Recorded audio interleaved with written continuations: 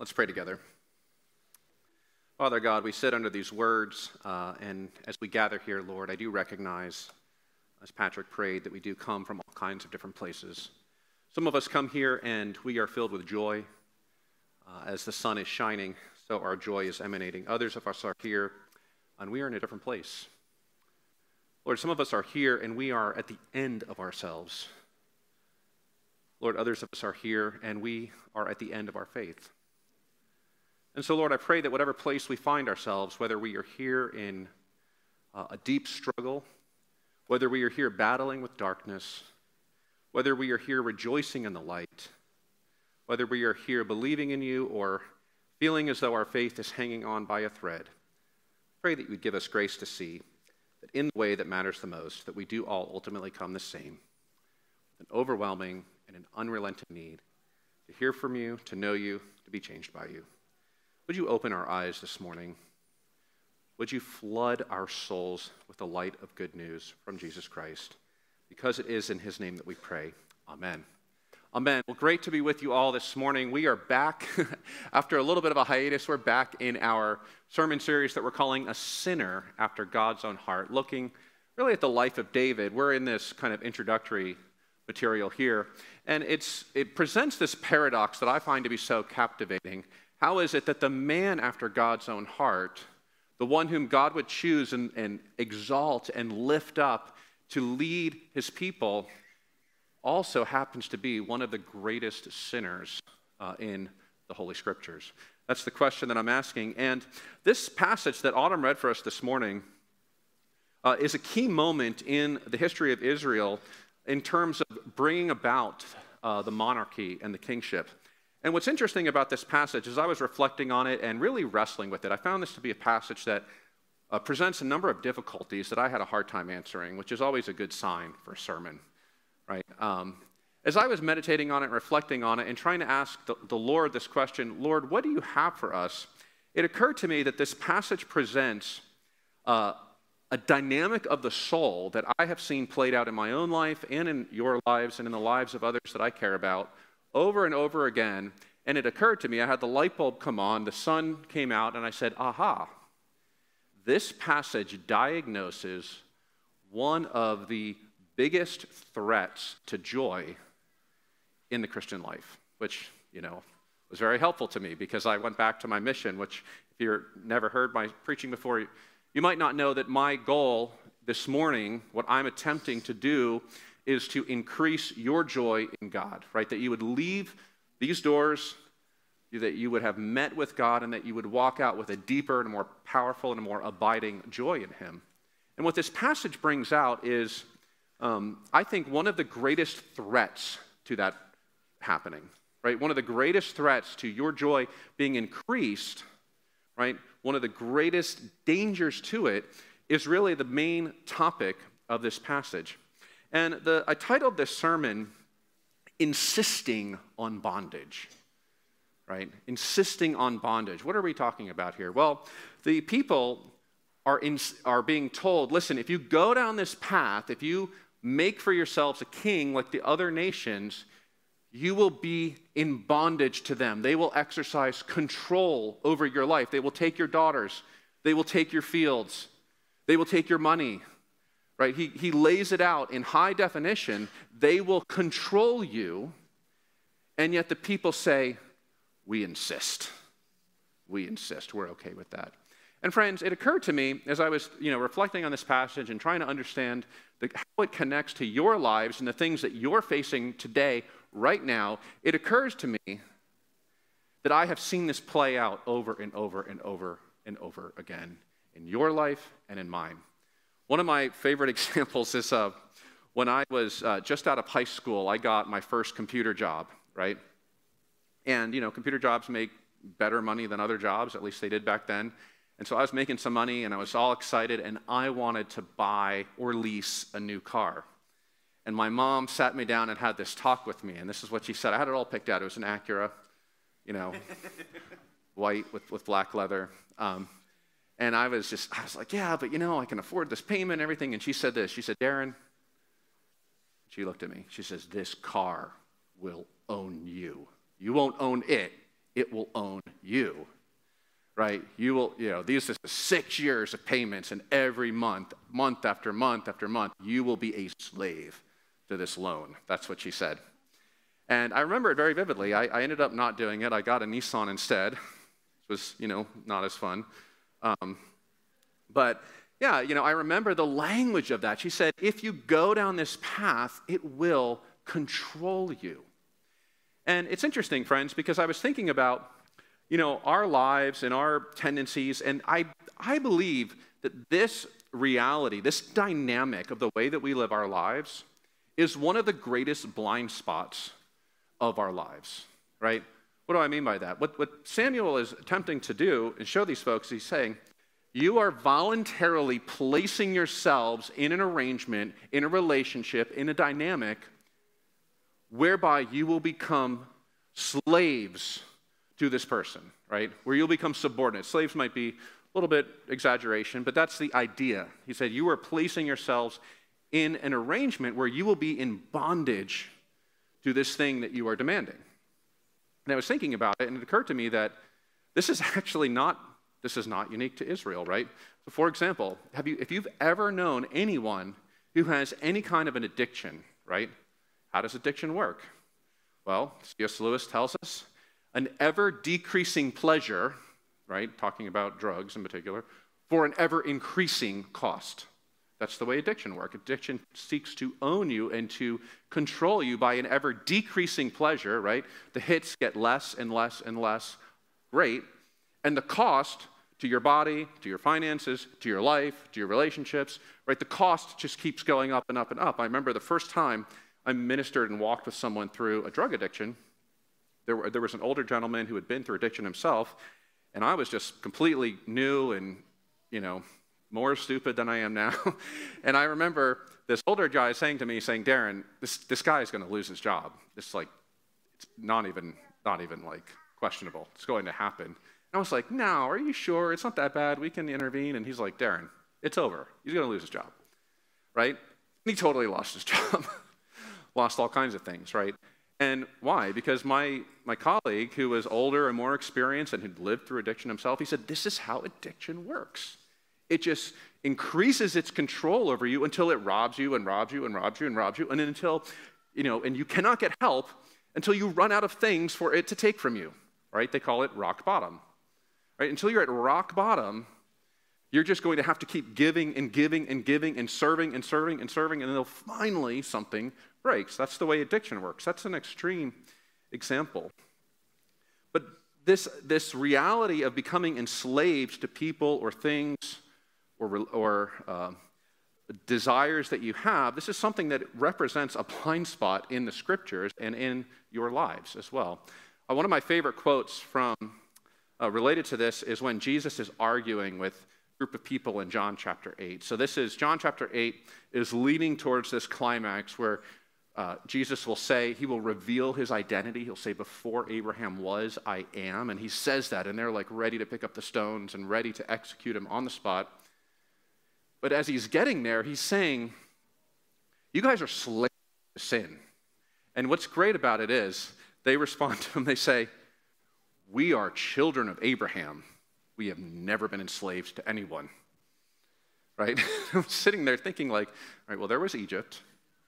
Okay, and there was the period of the Maccabees, and there was, kind of like going through my Bible history thinking like, that's a little ironic, actually, right? What's the point of that, right? The point of it is that this reality is one that often constitutes a blind spot of the soul, right? Most people don't come to me and say, Darren, I'm thinking of becoming under the control of another person, or I'm thinking of becoming under the control of these desires. No, I've never heard anyone say that, and yet this is an issue that we all face over and over and over again.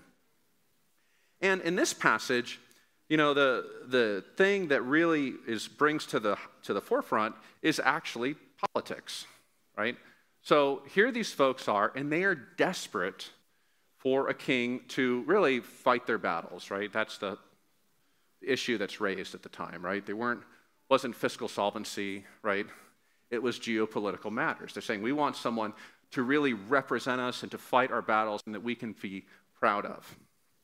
And, as this was going on, I was thinking about it, and I thought, in politics in our day and age, too, one of the interesting things that occurred to me is that one of the complaints that I have about politics, right, is that it seems difficult and rare for anyone to get traction who has independent thought, right?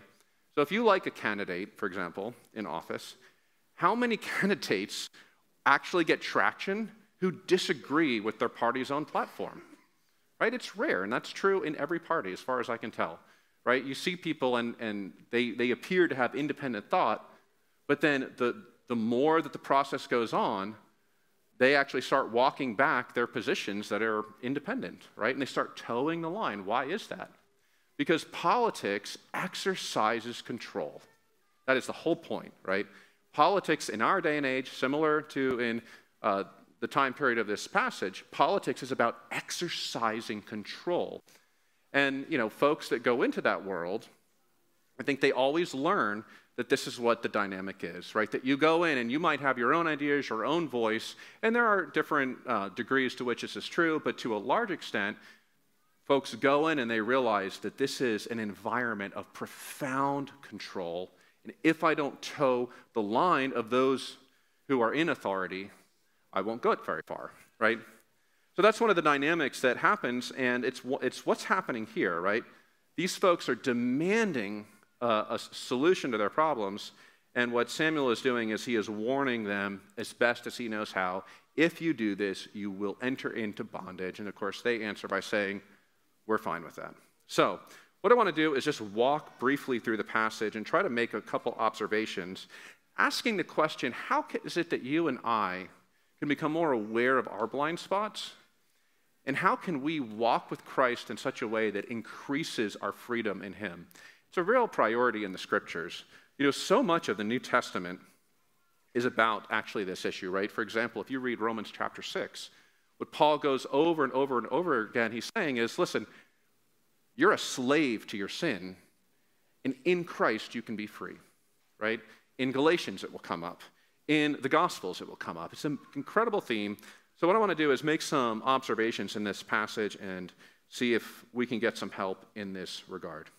So first of all, the first observation, the beginning of our chapter here, it says, when Samuel became old, he made his sons judges over Israel. So Samuel judged Israel well, and he had some kids, and these kids did not walk in his ways, it says, but they turned aside after gain, they took bribes, and they perverted justice. And this is the first thing that I think is really important for you to understand, for me to understand. This dynamic of entering into relationships that will own you and damage you and control you and absolutely suck the joy out of your life, this dynamic happens because of real problems, right? This was a real problem. These folks were sitting there saying, Samuel, you have failed us. You're a lousy parent, right? Your kids are terrible. And therefore, we need to take matters into our own hands to solve this problem another way. And friends, I'll tell you, as I was studying this passage and meditating over this passage, you know what I felt for them? I felt sympathy. It was like, I kind of get it, right? I kind of get it. The world is full of problems, and I want to tell you that, right? When you face the meltdown of government, for example, right? In this instance, his sons are not leading Israel well. He's on the way out. They're taking bribes, they're doing favors, they're perverting justice. People are bringing their case, thinking this will be right, and they rule in whatever way the highest bidder determines. These folks are saying this is a huge problem, therefore, let us go find a king, right? And I want to tell you that. It's not during times where everything's great that you are likely to have this happen. It's during times where there will be a crisis, where there is a crisis of leadership. That's when this happened. During the time of Samuel, right, before this case, we don't have any record of this, right? This was prompted by real problems. Second observation, the problem that seems to rise to the surface, from what I can tell, and there's some little bit of disagreement over this, but the problem that rises to the surface more than any other, and again, it's one that I've seen exercise the strongest control over my own life and over yours, is the problem of fear, right? What is this about fighting our battles? What's behind that, right? Were they in the empire business, as has been said? I'm in the empire business. Did they want their empire? I don't think so. I don't think Israel ever wanted to be in the empire business, right? Israel wanted to have safety and peace. They wanted rest from their enemies. Just a couple chapters earlier, right, the Philistines steal the ark of God, right? They are in a time and a season of profound uncertainty, wondering whether they will be able to survive, right? And so, from my sense of it, is probably the most existential issue that was at work in their souls, and the one that I have seen create this kind of thing more than anything else, is the experience of fear, right? You see fear grip a community of people, and you will see that community of people very open to entering into relationships of profound control. I can see it in marriages, for example, where someone is abusive, right? There are marriages where someone is abusive, and you see, why are you not getting help? Why are you staying in it? And there's an overwhelming sense of fear that results in that continuing to happen.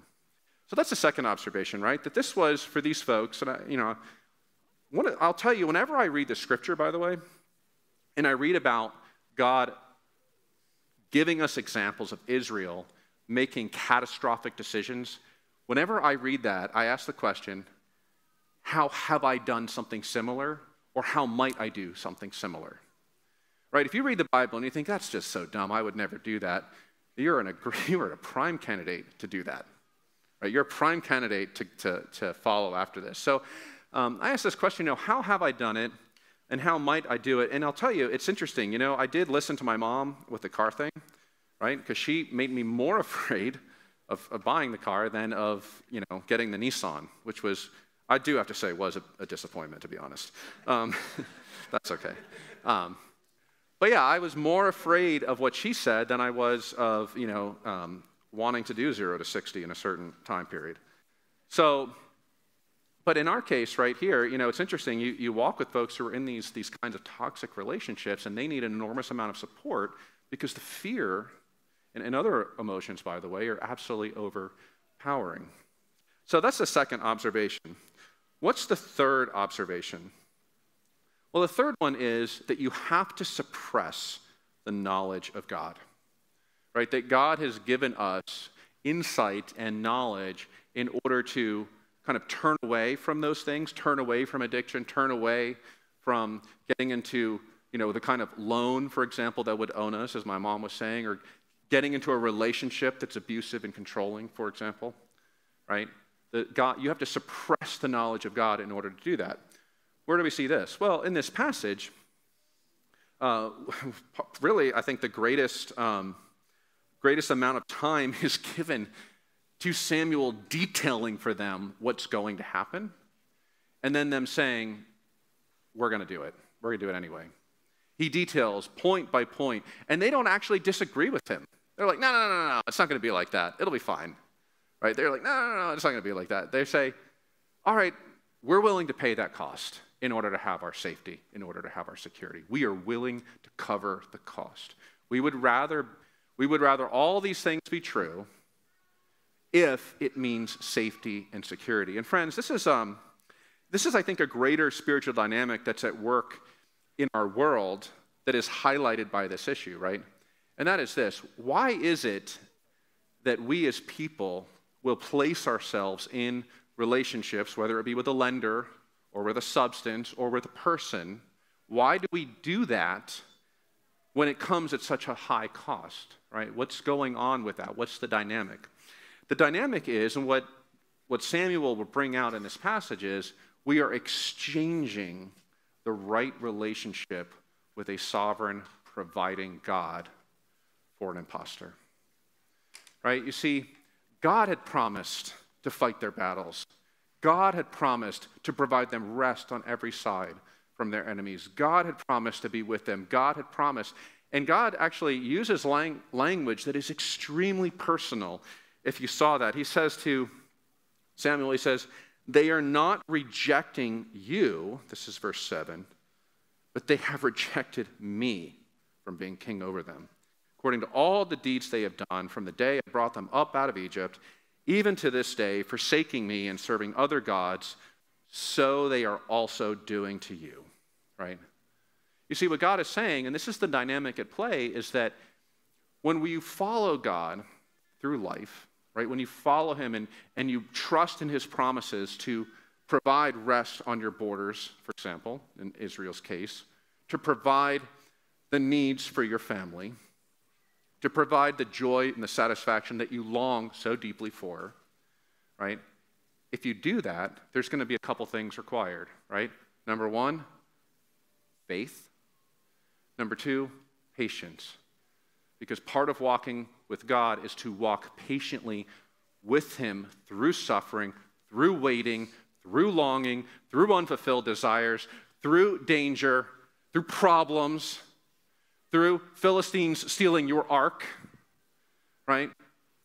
Through all kinds of things, and God says, to the one who waits on me, the one who waits upon the Lord will have his strength renewed like eagles. The one who waits for me will be exalted. The one who perseveres to the end will be saved. That is the way of God. That is the way of faith. But the king, right? The king or the drug or the car, right, or the house, right? Those are quicker, but they cost us dearly, right? And that is the message of this passage. The message is, do not allow this blind spot that exists in every human soul, do not allow it to take you, to turn your face away from God. Right? And I want to ask you, friends, this morning, if what I'm saying is true, and I'm willing for you to disagree with me, as always, that's totally fine. But if there's any truth to what I'm saying, I want to ask you the question, where are you facing this temptation this morning? If what I'm saying, if this is so pervasive and so common, I would like to ask you, where is it in your life, in your circumstances, that you either have already signed the paperwork of saying, I'm going to be indentured to you for the next 6 years or 60 years, or where are you about to? Right? And if you want to ask the question, you know where a great way to find the answer is, what are you most afraid of? Always comes most strongly through our fears.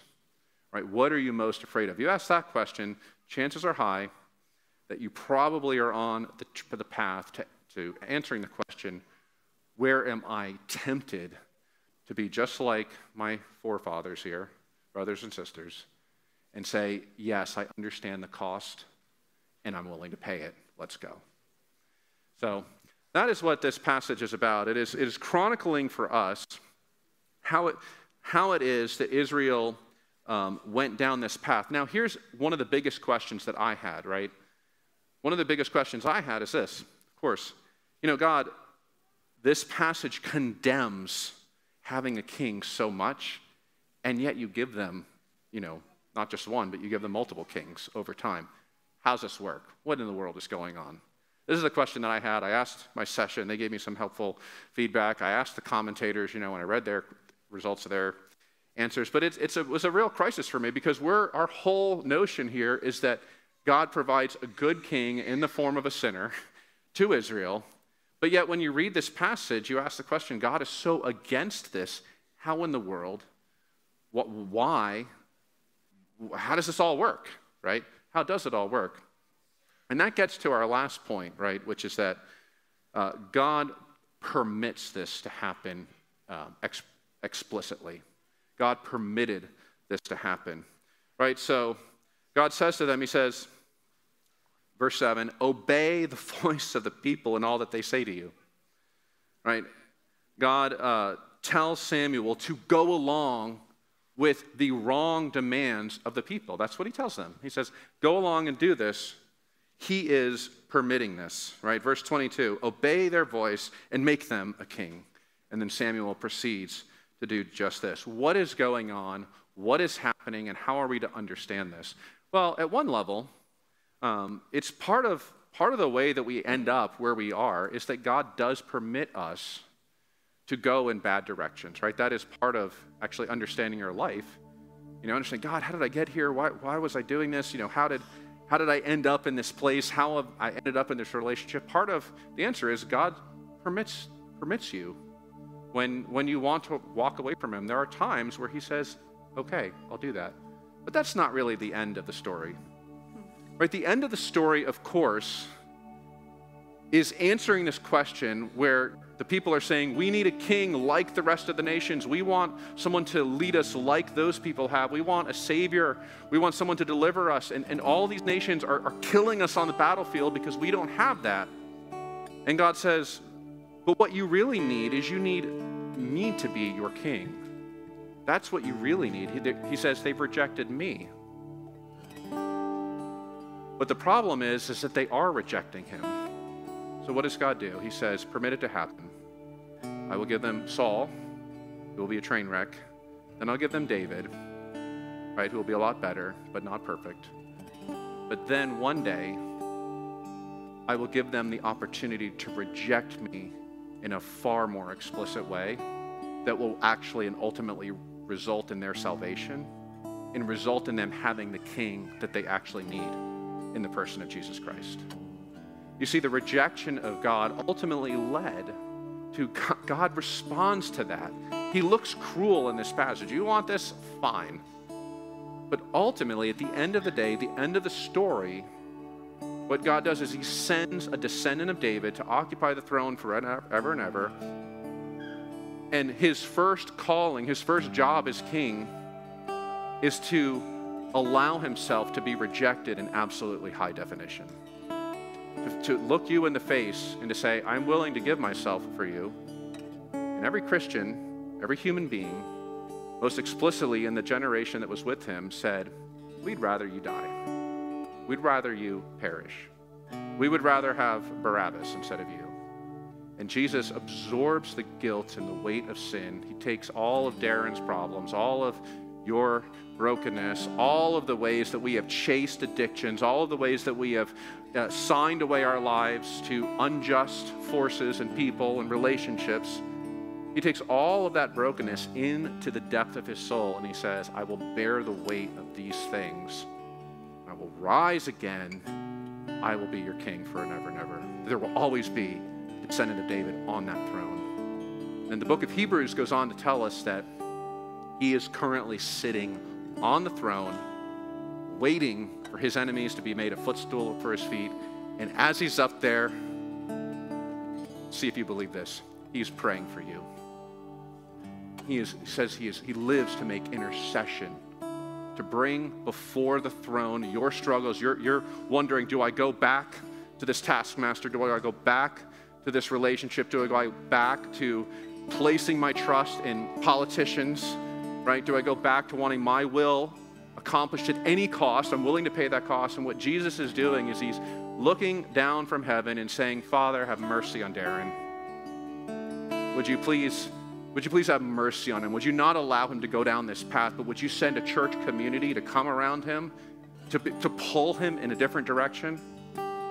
Would you give him grace from the things that he's facing so that he would go in another way? That's what Jesus is doing for you this morning if you're in Christ. And friends, what that means is that you can take a moment and do some evaluation on your lives, the things that you're facing, the questions that you're asking, that is the paths you're going down, and you're saying, Lord Jesus, what do you want from me? I don't want to pay the cost of a taskmaster. I want to be your child. I want to be your subject. I want you to be my king. So I ask you this morning, where is this reality at work in your lives? And could you go to him with me to seek something better? Let me pray for you. Lord Jesus, we do praise you because you're a good king. You are not like the controlling forces of our lives, but you're kind and gracious. Lord Jesus, thank you for your prayers for us this morning.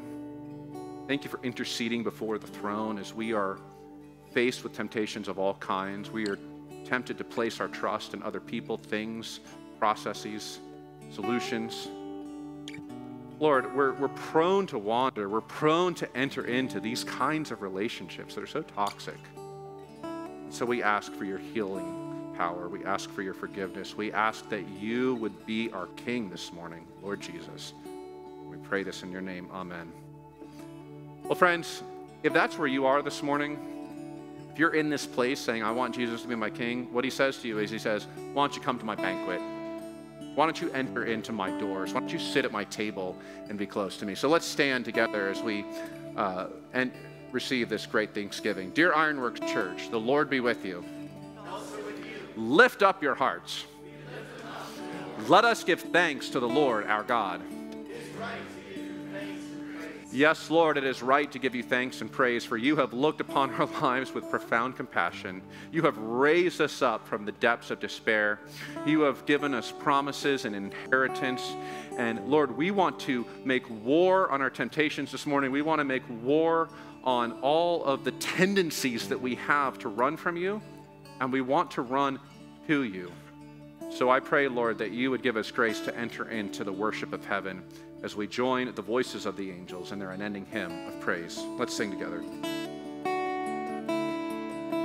Oh God, you are my God, and I will ever praise you. Oh God, you are my God, and I will ever praise you. I will seek you in the morning, and I will learn to walk in your ways. And step by step you lead me, and I will follow you all of my days.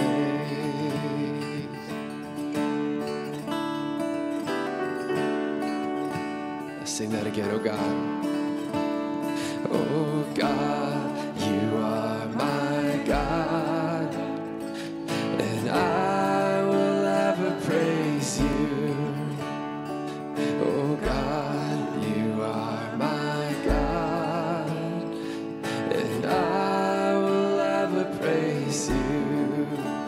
I will seek you in the morning, and I will learn to walk in your ways.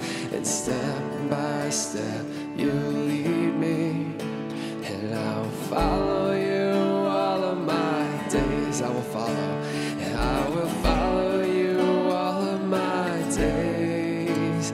I will follow you all of my days. And step by step you lead me, and I will follow you all of my days. Yes, Lord, we want you to lead us in the name of Jesus Christ and give us grace to follow. Amen.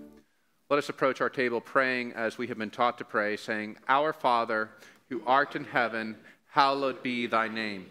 Thy kingdom come, thy will be done, on earth as it is in heaven.